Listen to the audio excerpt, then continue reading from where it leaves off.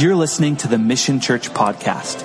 Each message comes from our Sunday morning gatherings where we worship in community, study God's Word, and grow in our faith together to the glory of Jesus Christ.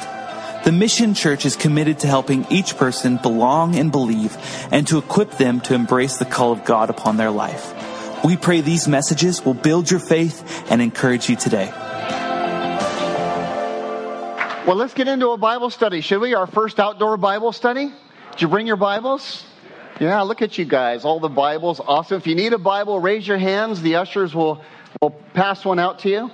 And all of you sat in the very, very back today. Next week, you can come forward if you want to, right? It's okay. How's the sound back there? Can you hear okay? Yeah? Really good. Open up your Bibles to Matthew chapter 9. We're making our way through the book of Matthew, a series titled Unexpected Messiah.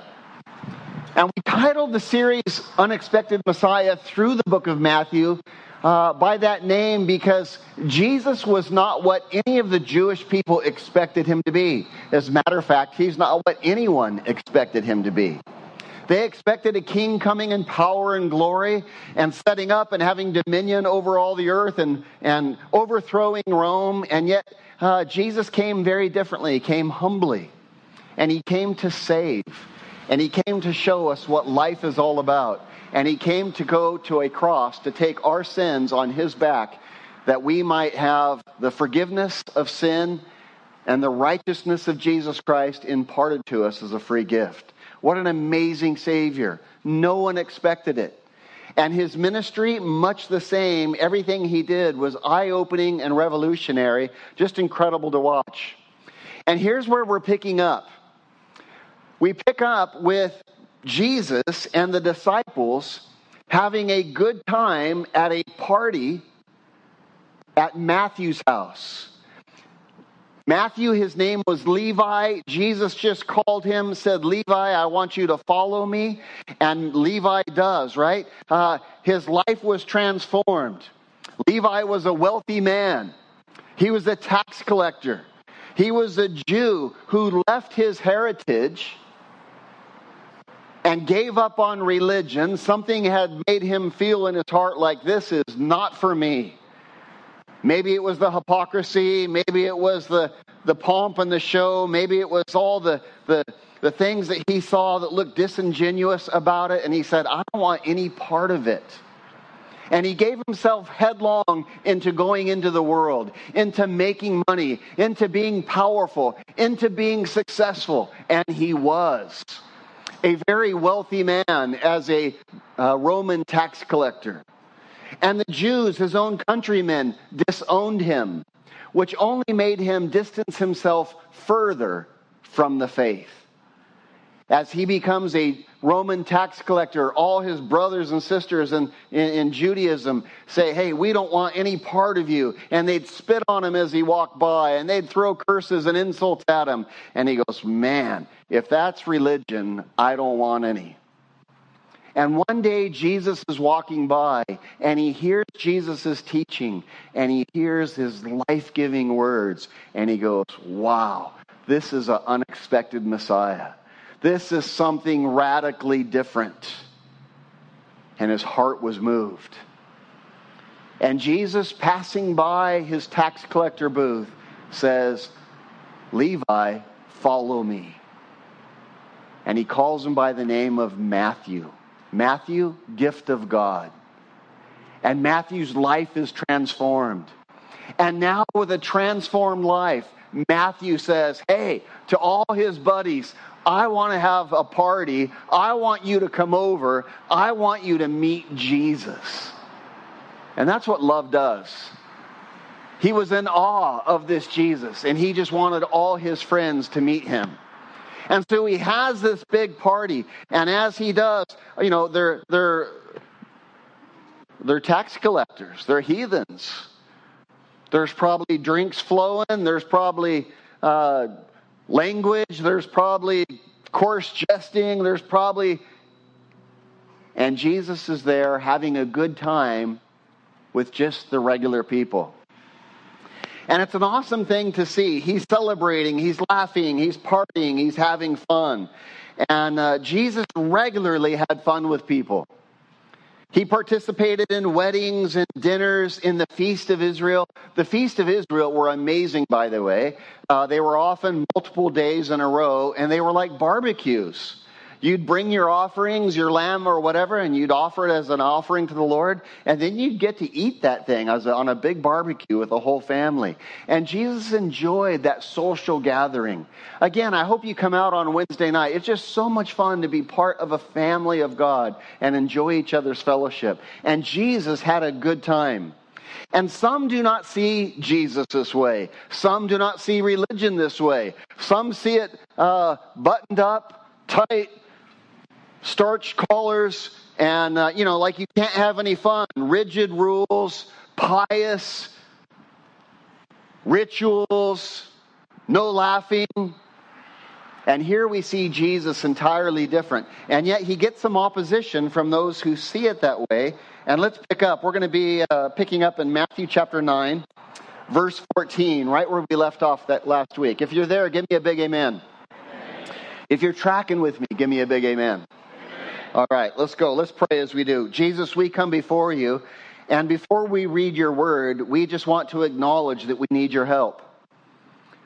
Lord, we're sinners, and we need to be saved by your grace and by your mercy. We thank you for dying on the cross to cleanse us of our sin and for filling us with your Holy Spirit. And Lord, it's by your Spirit now that we want to be reading your word. Lord, we ask that you would speak to us and help us to understand you better. Help us to also see ourselves more clearly, that we wouldn't be deceived, but that we would walk with you in spirit and in truth. For we know that you are seeking us to do that very thing. And so we present ourselves to you as one body now, Lord. Speak to your church, for our ears are open. We ask it in Jesus' name. Amen. Verse 14. This big party's going on. Jesus is at Matthew's house. And look what happens. Verse 14. Then the disciples of John came to him, that's to Jesus, and they said, why do we and the Pharisees fast often, but your disciples do not fast? What's going on right there? Do you see it? What are they doing? What are they saying? They're saying, hey, how come you guys can have all this fun? How come you can go to parties? And how come we're fasting and our life stinks? And how come you're having so much fun? They think that's not spiritual. And look how Jesus answers. Jesus said to them, can the friends of the bridegroom mourn as long as the bridegroom is with them? And what's the obvious answer to that question? No, you don't mourn at a wedding. No, you celebrate at a wedding. He says, but the days will come when the bridegroom will be taken away from them and they will fast. What was he talking about there? His crucifixion. They will mourn, but right now it's the bridegroom's here and it's time to party, time to have fun. My kids, if you know my kids, especially my boys, especially my son Nathan, for crying out loud, he is like the life of a party. And I used to always tell my kids, they would really party. They would really have fun. And didn't drink, didn't smoke, didn't do drugs, any of that kind of stuff. But they would be, they would act like they were drunk, if I can say that. And you know what I used to tell them all the time? Guys, I am so proud of you. After a party or whatever. Guys, I am so proud of you. And they say, why, Dad? I said, because you can have so much fun being sober that everybody looks at you and thinks, oh my gosh, those guys must be high or something. I mean, look how much fun they're having, right? And that's what we should be like as Christians. And here, that's what was going on with Jesus and these guys. And the disciples of John and the Pharisees, the religious leaders come and say, how come you guys are having so much fun? Doesn't make any sense. And look what Jesus tells them, verse 16. No one, everybody say no one. No one puts a piece of unshrunk cloth in an old garment. For the patch pulls away the garment and the tear is made worse. Nor do they put new wine in old wineskins, or else the wineskins break and the wine is spilled, and the wineskins are ruined. Instead, but they put new wine in new wineskins, and both are preserved. What is Jesus saying here? What is he talking about? Old cloth, new cloth, old wineskins, new wineskins. What's he talking about? Well, he's saying before pre-shrunk cloth, right? Like you wouldn't put a piece of new cloth in a patch in an old pair of jeans or whatever, because you'd wash it, the new cloth would shrink and it would tear it. It'd make the pants worse than they were. It would be worse. And in the same way, he talks about the wine. Wine, when they would pour juice into a wineskin, it would begin to ferment. As it fermented, it would get the gases and everything, and the wineskin would stretch. And it's part of the fermentation process. And if you put new wine in an old wineskin, there was no room for it to stretch. It was stiff and rigid, and it would burst, and your new wine would be lost, and your wineskin would be lost. What's he saying? What's he teaching? Well, he's showing us some things about our relationship with him. He's not talking about sowing, and he's not talking about wine. The new wine is a picture of Jesus. The new cloth is a picture of Jesus, our new life in Christ. And what he's saying is, you don't add that to the old life. No. It's a brand new start completely. And if you just try to add it to the old life, everything will get ruined. And what were John's disciples doing? What were the Pharisees doing? They were seeing how Jesus might fit in to their existing old life. And so Jesus uses these parables, and he's saying it's not going to work. It's not going to work. John's disciples were very disciplined. John the Baptist we're talking about, John the Baptist himself was very disciplined. Why? Because he was teaching a message, repent of your sins, for the kingdom of heaven is at hand. The Messiah is coming. And as a result of that, they were preparing themselves. They were fasting regularly because the Messiah was coming. We want to be ready. But now the Messiah is here. And these guys, there's a big problem. Did you catch it? Did you see it in your text? I hope you saw it. Did you see the problem? What was the big problem that we read? Let me flip back over there. My pages are turning. Look at verse 14. Read with me the first 5 words, if you will. Read it out loud. What does it say? The disciples of who? John. What? John. The disciples of John. That's a big problem. Why are they still disciples of John? Who should they be disciples of now?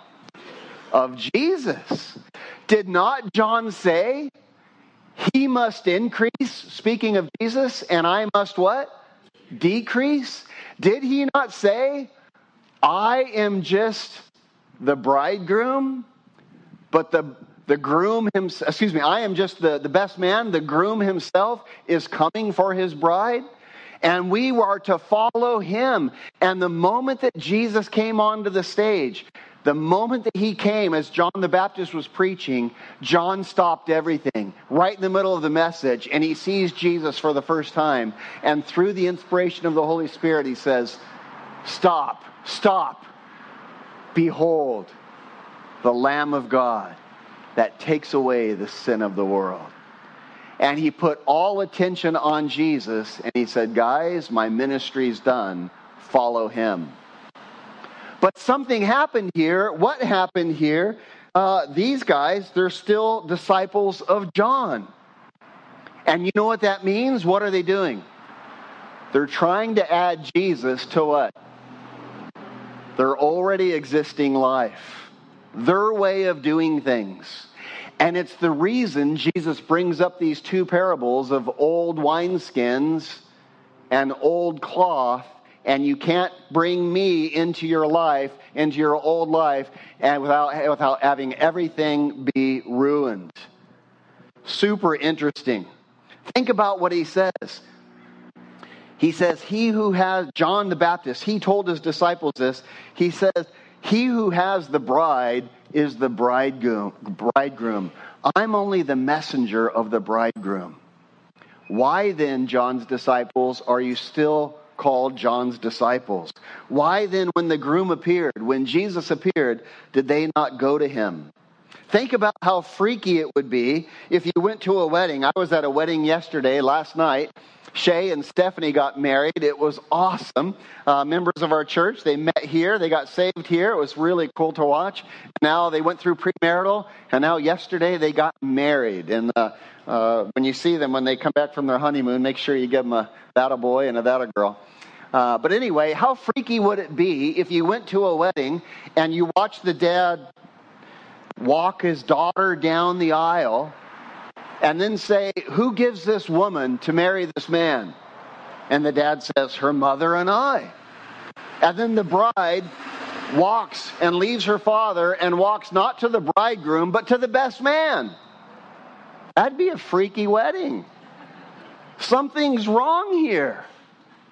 And yet that's exactly what's happening with John's disciples and with the Pharisees.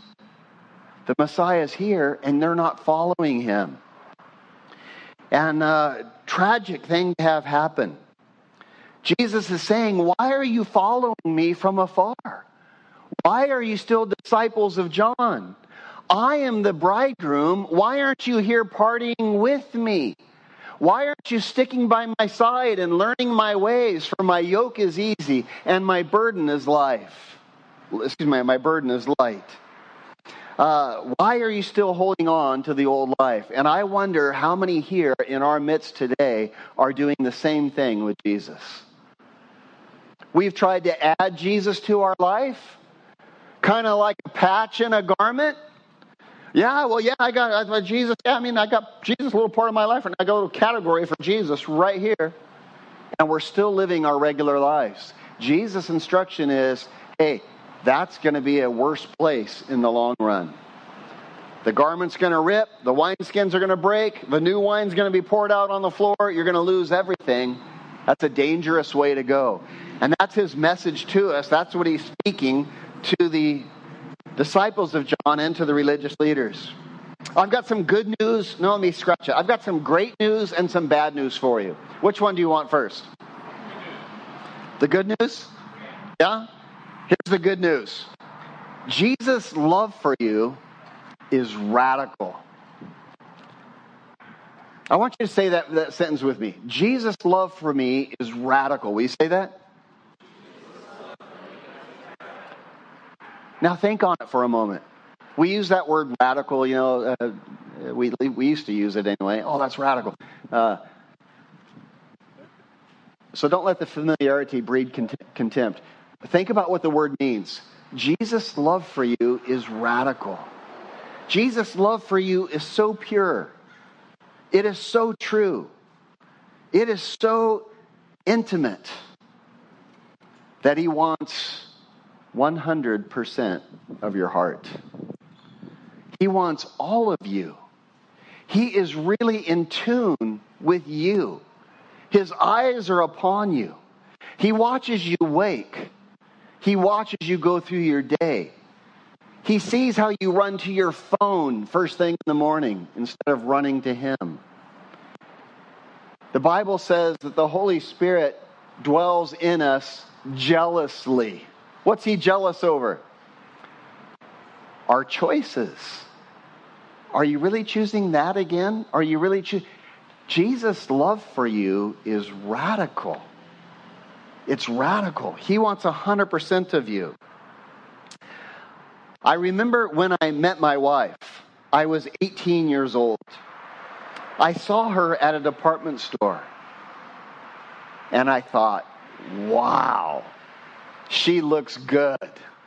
Amazing. I've got to know her. And I walked up to her and I asked her to help me. And she said, no, I'm sorry, I can't.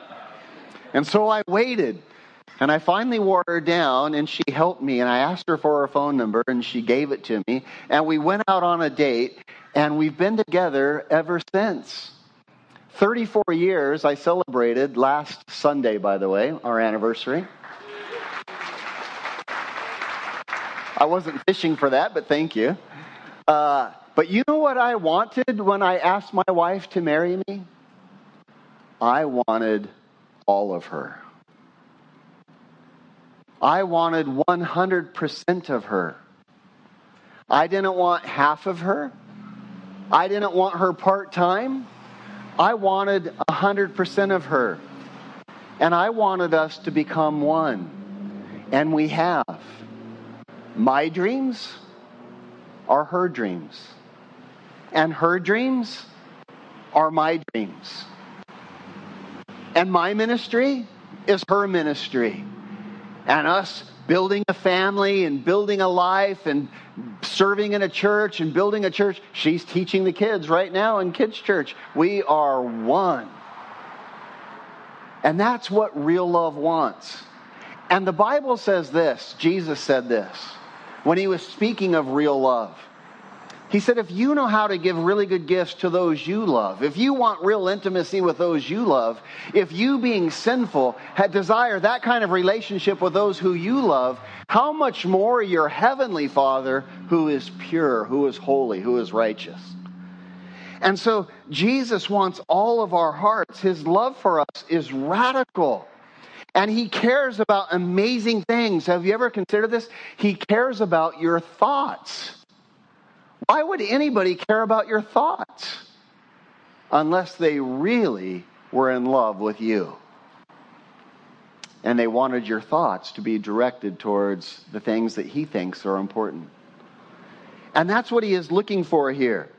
I said I have good news and I have bad news for you. Do you want the bad news? The bad news is the same as the good news. The bad news is Jesus' love for you is what? Radical. It's radical. And you say, well, why is that bad news? Well, because not all of us are wanting that. Frankly, we don't always want it. We don't really want a God who cares about our thoughts and is interested in our thought life. Who cares about my every action in my everyday? Who cares not only about what I said on the surface, oh, okay, thank you, but cares about what I said in my heart. You jerk. Right? You ever do it? Yeah, a little nervous laughter out there. Yeah, we all do that, right? And he says, hey, Dave, what was that you said? What was that you thought? Why were you two-faced? Why did you say, okay, thank you, and then go... Why do you care about that, Jesus? And some of us, well, the bad news is Jesus' love for us is radical. We don't want it that radical. We'd rather have it be from afar a little bit, right? Frankly, we don't want a God who cares about our thoughts and cares about our heart and wants us to love him with all our heart, with all our mind, with all our strength as the priority of our life. Not real interested in that. No, thank you. I really don't want that kind of intimacy. I really don't want to be married to Jesus. I would just kind of like to go on a date with Jesus every now and then, right? As a matter of fact, I don't really want that kind of close, intimate relationship. I don't want a God like that. I want a God who only gets involved when big problems come. God, I tell you what, don't call me, I'll call you. If the plane's crashing or I get cancer, then I want you there for me. Otherwise, just kind of keep your distance. Now, I know we would never say those words with our lips, but how many of us, we have a compartment for God? And what God is telling these disciples of John is, hey, no compartments for me. You can't add me to your life. I'm not a patch you put in your life. I'm not something you add to your life. Everything will be ruined.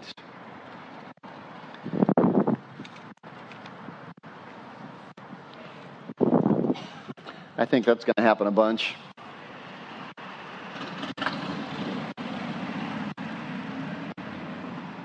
What we want is more of a distant relationship with Jesus. We don't want to be really super intimate with Jesus. And do you know what that is? That's a dysfunctional relationship. in marriage, I see some dysfunctional marriages sometimes. It's like they're both living in the same house. They might even be both sleeping in the same bed, but there's no intimacy of life. There's no deep knowledge of each other. There's no shared vision. There's no shared dreams. There's no shared intimacy. There's just roommates called husbands and wives. And you know what that is? That's dysfunctional. And God will not participate in a dysfunctional marriage with us. Your spouse might, but God won't. And He wants that kind of intimacy with us. And I tell you what, life with God is actually amazing. Some have the wrong idea of God. It's like, hey, why are you partying? I thought life with God was difficult. No, life with God is amazing. His plans for us are amazing. If we only knew. In Jeremiah, it tells us a familiar verse. We all know it. I know the plans that I have for you, says the Lord. They're thoughts of good and not of evil, to give you a future and a hope. Oh, if you only knew the plans I had for you. Then you would call upon me, and you would go and pray to me, and I would listen to you.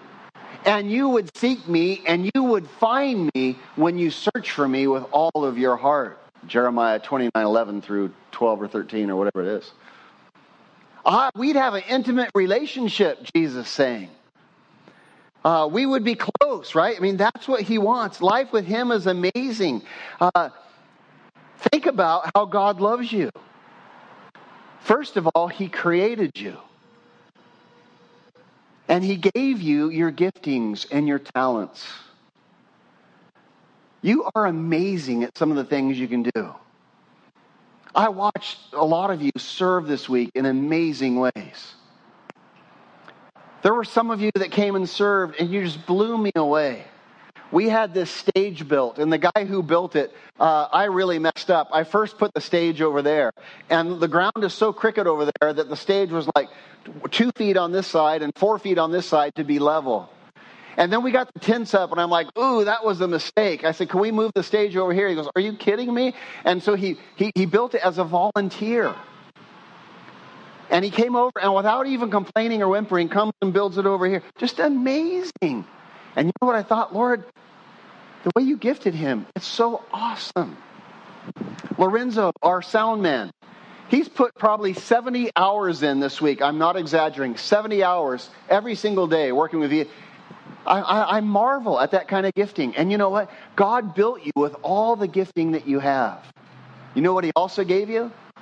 He gave you some liabilities, some weaknesses to keep you humble so that you don't think you're so amazing, to make you know who you really are,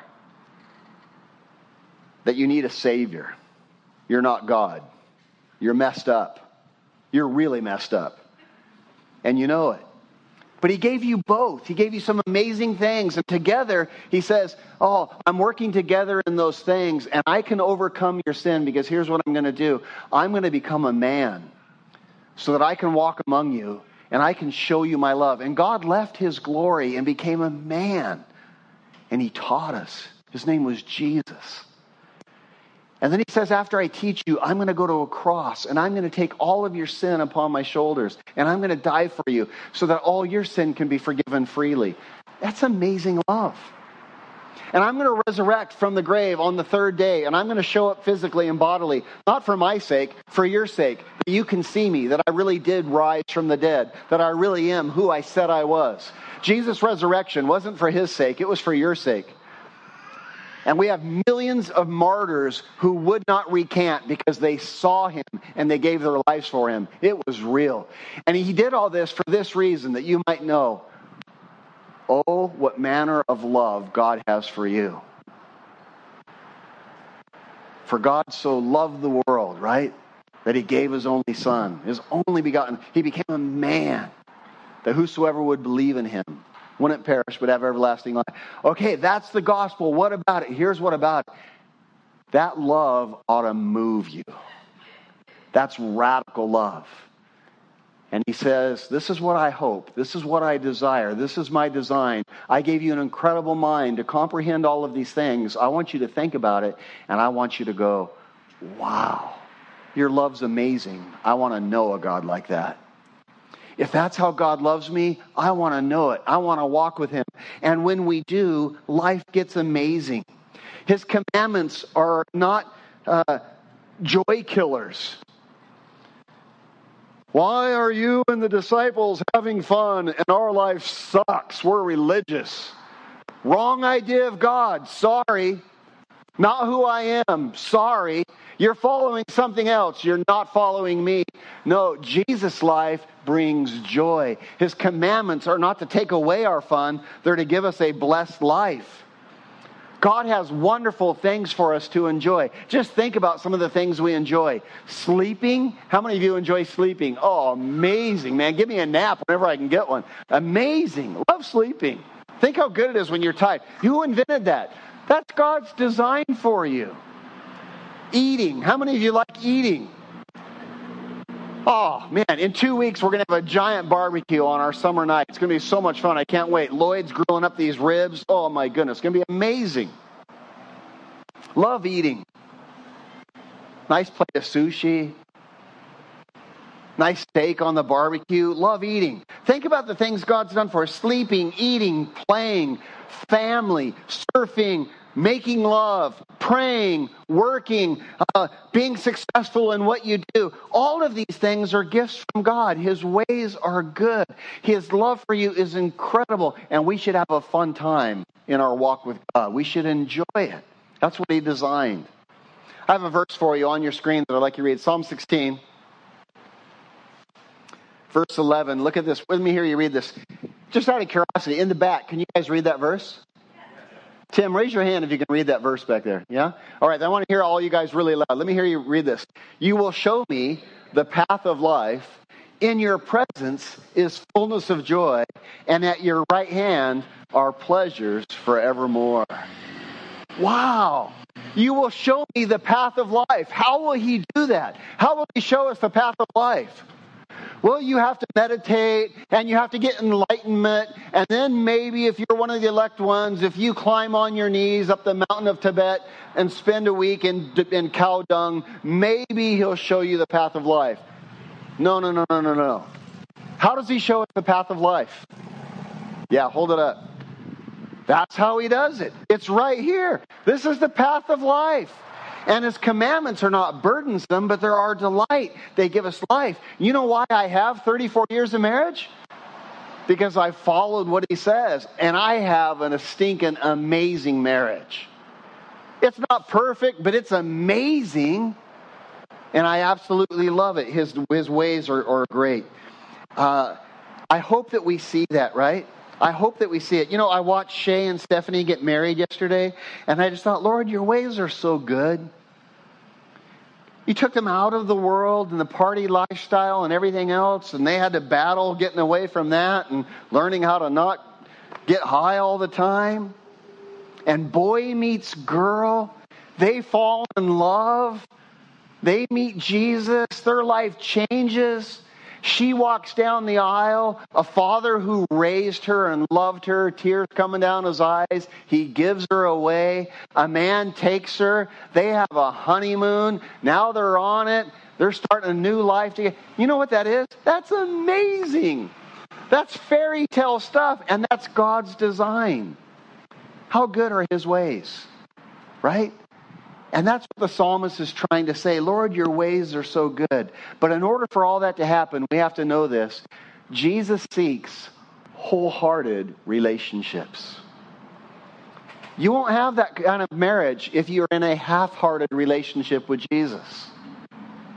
You won't have that kind of life if you're adding Jesus as a patch into your old clothes. It won't work. It doesn't happen. He seeks wholehearted relationships. Disciples who are all in. And he doesn't like half-hearted relationships. And that's what he's trying to communicate to us. He says, hey, you can't patch old clothes with a new patch. It doesn't work. Unless you ride a Harley. It doesn't work, he says. It'll pull, it'll rip the fabric, it'll make everything worse. And you know what?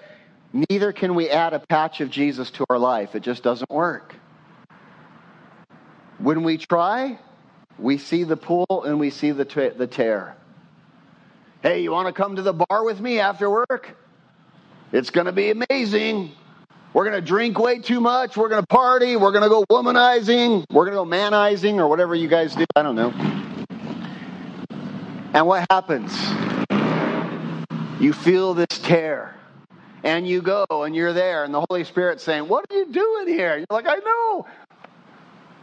And it's like a tear in the patch. And you feel the tear, don't you? You can't add Jesus to your existing life. He's got to be a brand new life. And there you are torn. Your friends are pulling you one way. Jesus is pulling you another way. And it just doesn't work. You're getting high on Friday. And you're coming to church on Sunday. And you're torn. It just doesn't work. And I tell you, no one is more miserable than a Christian who is living a patched up Christian life, halfway in the world, halfway in Jesus. It's the most miserable life you can live. And that's why John's disciples were so miserable. That's why the Pharisees were so miserable. You read about them all the time. They're just like complaining. There's always a problem. They're trying to be married to Jesus, and they're still trying to live their old life, being in control of their own life. And Jesus said it this way. He said, no one can serve two masters. Why? Tell me why, if you know. Let me hear you out loud. You'll love the one and not the other. It'll always be this pull. You'll have one trying to pull you this way and another pull you this way. You just can't do it. Jesus wants all of our heart. He wants a wholehearted relationship. When we try to put new wine, that's Jesus, into old wineskins, the old wineskins are our self-directed life, Jesus says both are ruined and both perish. But if we put the new wine in a new wineskin, now we're really cooking. If we put Jesus and we say, Jesus, now my life is yours, and I just want to do life your way, and when we mess up, we just get right back on track. We say, Lord, please forgive me. I messed up last night. I went and did this, and Lord, now I just want to get right back on track. Hey, that's a great life, man. That's new wine and a new wineskin. And he says both are preserved.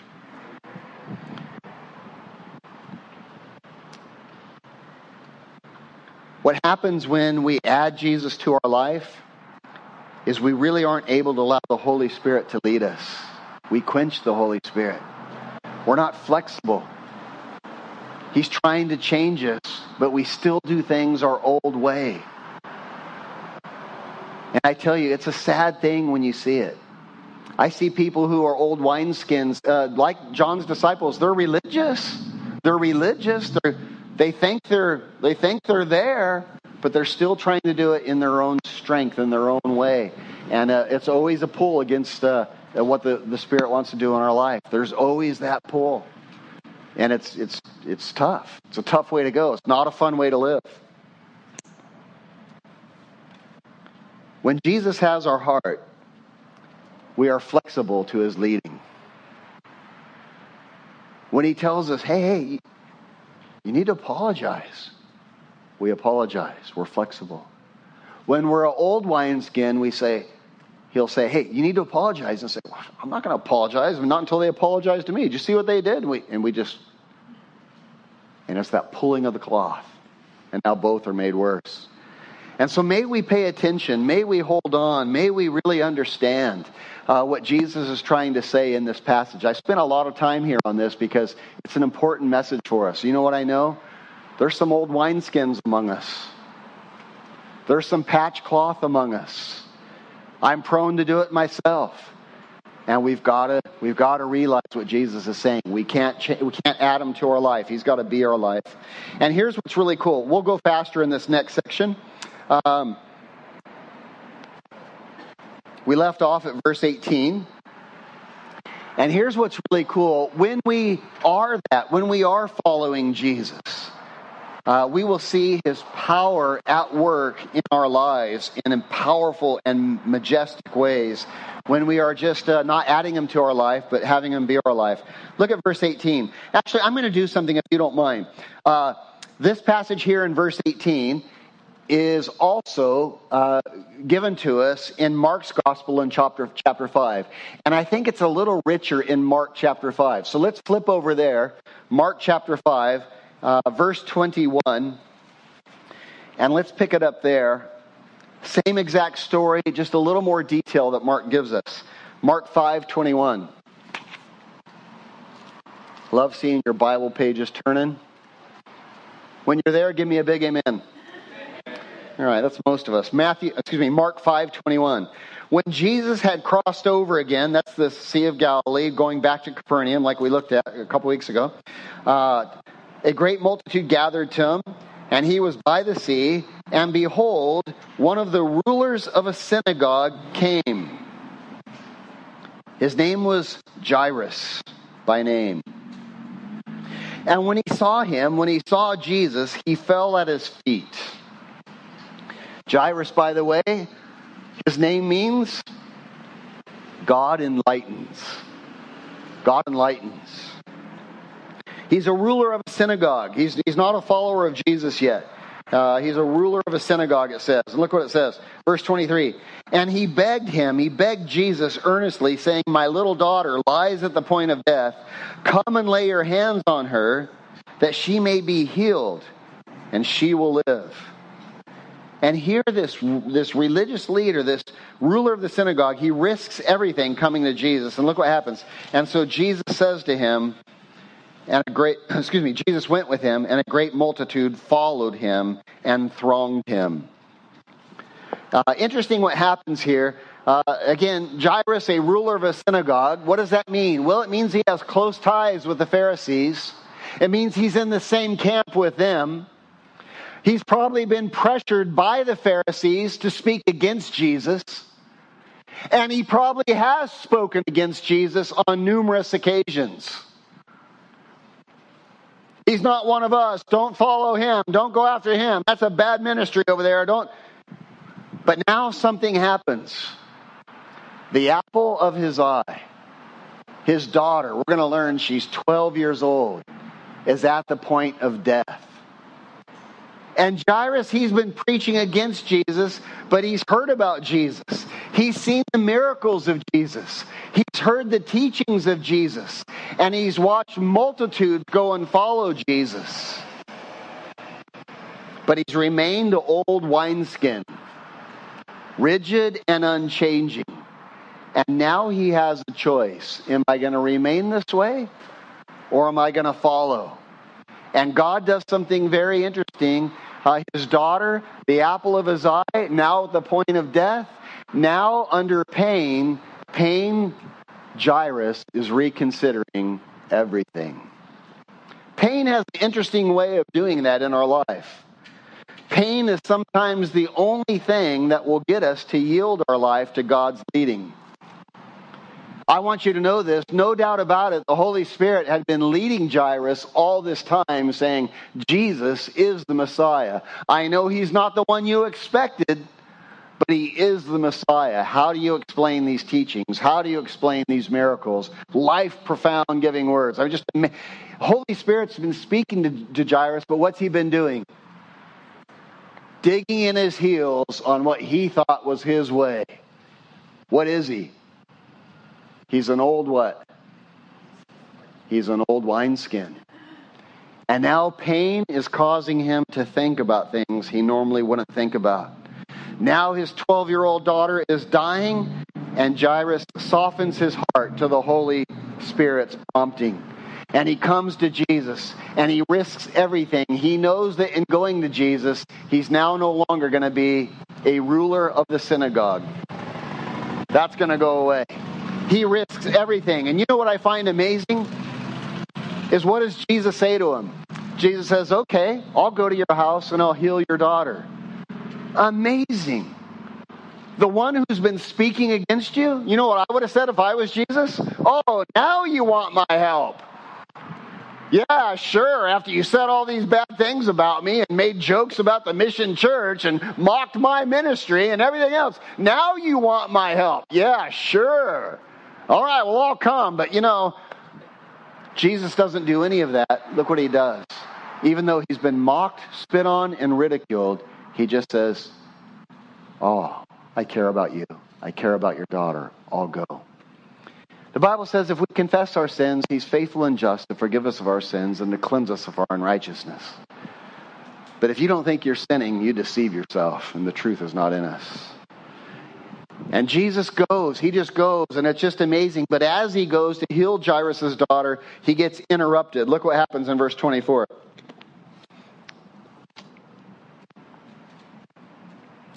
So Jesus went with him, and a great multitude followed him and thronged him.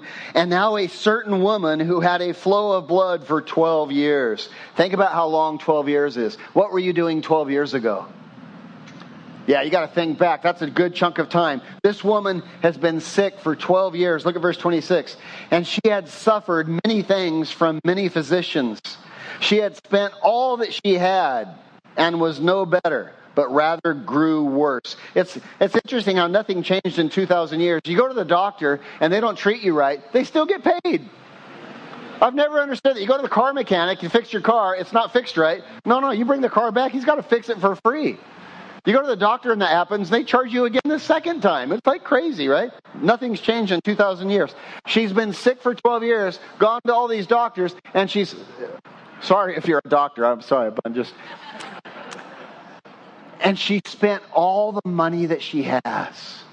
And what does it say? Has she gotten any better? What does it say? She's grown worse. You know what this is a picture of? This is a picture of self-help programs. Nothing wrong with going to a doctor, by the way. Jesus said, hey, I didn't come to call the righteous, but the sick. The sick need a doctor. I'm the doctor, right? Nothing wrong with going to a doctor, right? But this is a picture of self-help. It just doesn't work. Self-help without Jesus is no help. And she's gone through everything, and now she's broke. She doesn't have any money. And here's something that's really sad. She has an issue of blood. And in Leviticus 15, it tells us that you were called unclean. She couldn't even be around people. The religious people of Judaism, they wouldn't touch her. She couldn't sit on a furniture. She couldn't touch anything she touched would be unclean. So she's been ostracized for 12 years. Think how hard that would be. An outcast, man, an untouchable for 12 years. Broke now, no money, you've spent everything. And look at this, she heard about Jesus. Verse 27. She heard about Jesus and came behind him in the crowd and touched his garment. For she said, if I may only touch his clothes, I will be made well. Wow, that's amazing. Zero theology in this, by the way. Nothing biblical about touching his clothes. There is something in there about having a blue thread in the hem of your garment. That was just to remind you that you're a child of God and you're to follow him and obey him when temptation comes your way. But there's nothing special about Jesus' clothes. She just says, I need to get close to Jesus. I know my answer is Jesus. I've tried everything. I want you to know something. This is what a picture of a new wineskin looks like. I'll press through anything. It's Jesus I need. He's the one I want. That's a picture of a new wineskin. That's what she is. Let's go on. Verse 29. Read the first word of verse 29 for me. Immediately, the fountain of her blood was dried up. Sounds gross, doesn't it? Immediately, the fountain of her blood was dried up, and she felt in her body that she was healed of the affliction. Amazing. 12 years of sickness. Think how anemic she would be. And suddenly strength comes back into her. Verse 30, fascinating. And Jesus, immediately knowing in himself that power had gone out from him, turned around in the crowd and said, who touched my clothes? This is really interesting. This is fascinating to me. This is an extraordinary miracle. Do you know why? Because of no conscious effort of Jesus whatsoever, without any consciousness of Jesus, he heals her. Interesting. And he says, who touched my clothes? And look at this. When he said that, no one says anything. Everybody's quiet. A little bit of time goes by. Verse 31, his disciples said to him, you see the multitude thronging you? I mean, do you see all the people around you? And you asked who touched you? The implication is they're saying, Jesus, who didn't touch you? There's tens of thousands of people here. We're trying to fight back the crowds. Everyone touched you. And Jesus, he looked around, and look at this. He looked around to see her who had done this thing. That means that Jesus knew who touched her. He looked around to see her who had done this thing, but the woman, fearing and trembling, knowing what had happened to her, that she had been healed, came and fell down before him and told him the truth. Question for you. What is Jesus doing? Here's this woman. She's been ostracized. She's been an outcast all this time. And you know what? Sin leaves a mark on us. She has mental problems now. She's got personality problems now. She doesn't know how to be in a relationship now. And you know what Jesus is doing? Jesus is healing her, not only physically, but also what? Mentally, emotionally. And he's drawing her out of her shell. Wait a minute, stop everything. What? Someone touched me. Everyone touched you. What are you? No. I felt virtue, is the Greek word, come out of me. Who did it? And no one says anything. And he looks around. And he looks around. And no one's saying anything. And he says, who touched me? Wow. Amazing. Amazing. Looks her right in the eyes and say, who touched me? And she, trembling, comes to him and says, it was me. And she's trembling in fear because she's an outcast. She's dirty. She's been told she's unclean for 12 years. No relationships, no love, no nothing. And Jesus comes to her and these words, oh my gosh, just amazing. Verse 34. She thinks she's going to get chewed out. She thinks God is harsh. She thinks religious leaders are mean. Verse 34, and he said to her, daughter. A very tender word in the Greek, by the way. Very tender word, like a young little daughter. Daughter, your faith has made you well. Go in peace and be healed of your affliction. Wow. So incredible. So amazing. And Jesus gives her life. You're valuable. You belong to me. You're my daughter. I created you.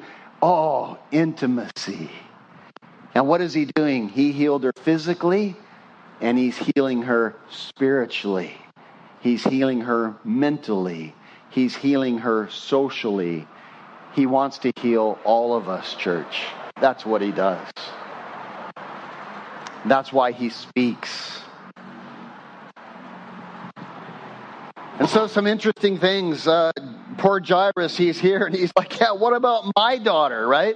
How much time do we have? Do we have time to go on? What time am I supposed to stop? Let's see if we can cover a little bit more ground. Verse 35. You guys good for a little bit more? Is this interesting? Yeah? Tracking? You want to leave right now? You can. Donuts are over there. Verse 35. While he was still speaking. Oh, no, that's the wrong spot. Where am I? Yeah, verse 35. While he was still speaking, some came from the ruler of the synagogue's house, from Jairus' house. And they said to him, everybody say these words, your daughter is dead. What do you think is going on in Jairus' heart right now? He's like, oh man, the stinking woman with the issue of blood. I mean, she just took so much time and And I imagine, his heart begins to break. Probably huge tears coming to his face right at this moment, man.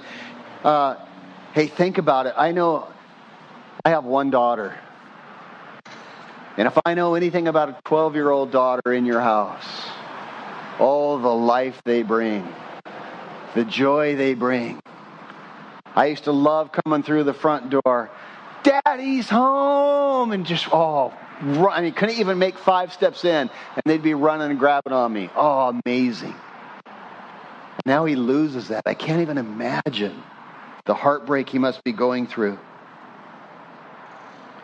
Your daughter is dead. Why trouble the teacher? Why trouble Jesus any further?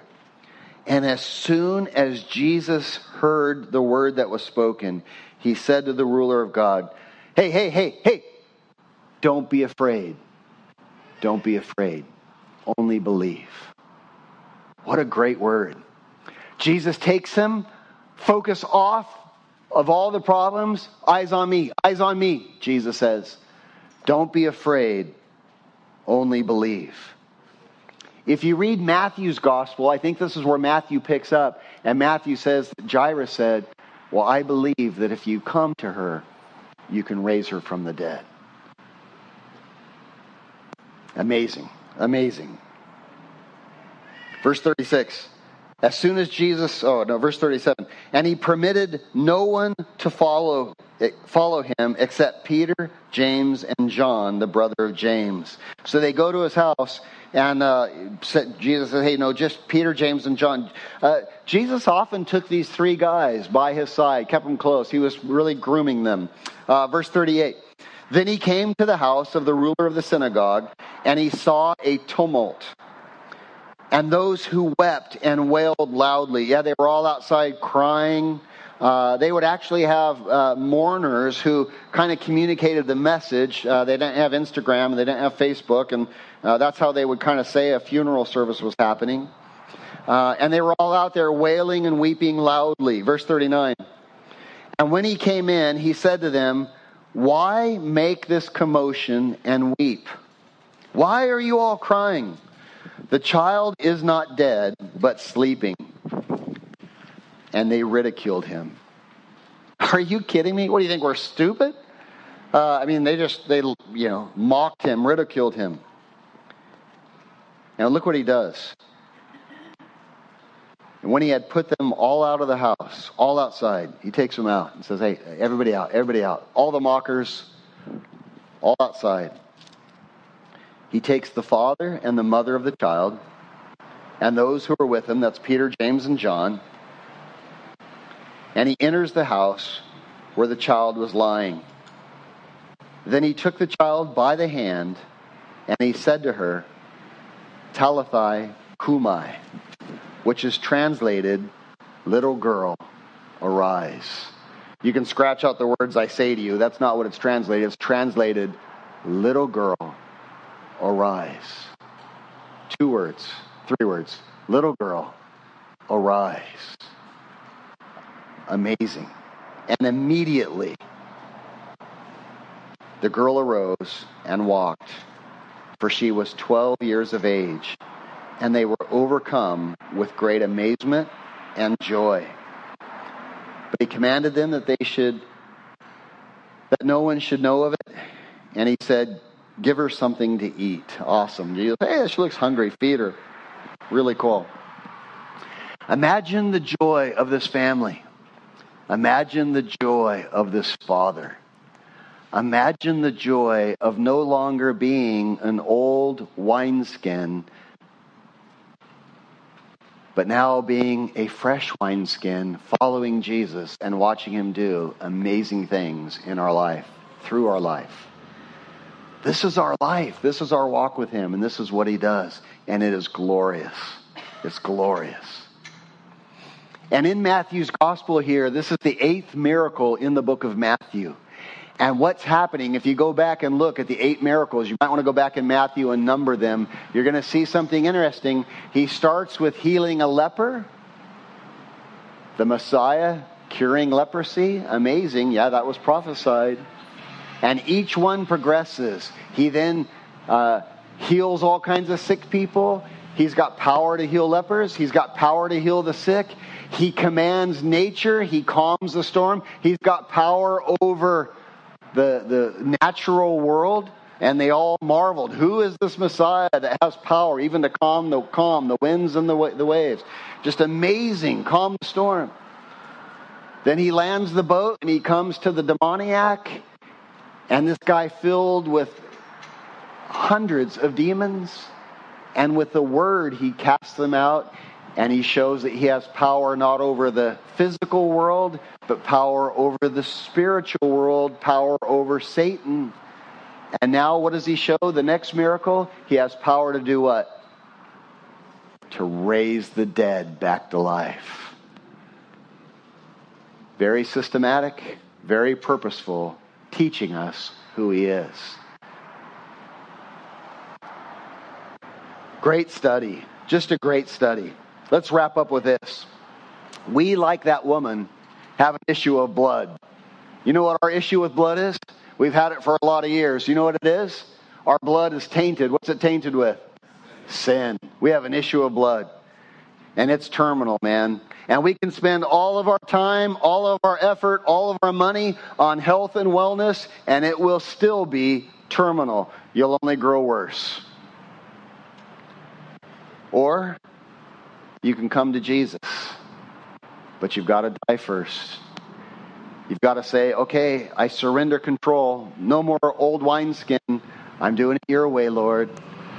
I can't add you to my life. I would like to add you to my life. I'll go to church on Sunday. Okay, I'll go to church on Sunday. I'll have a little patch for Sunday. I'll give you the Sunday patch right here on my pants.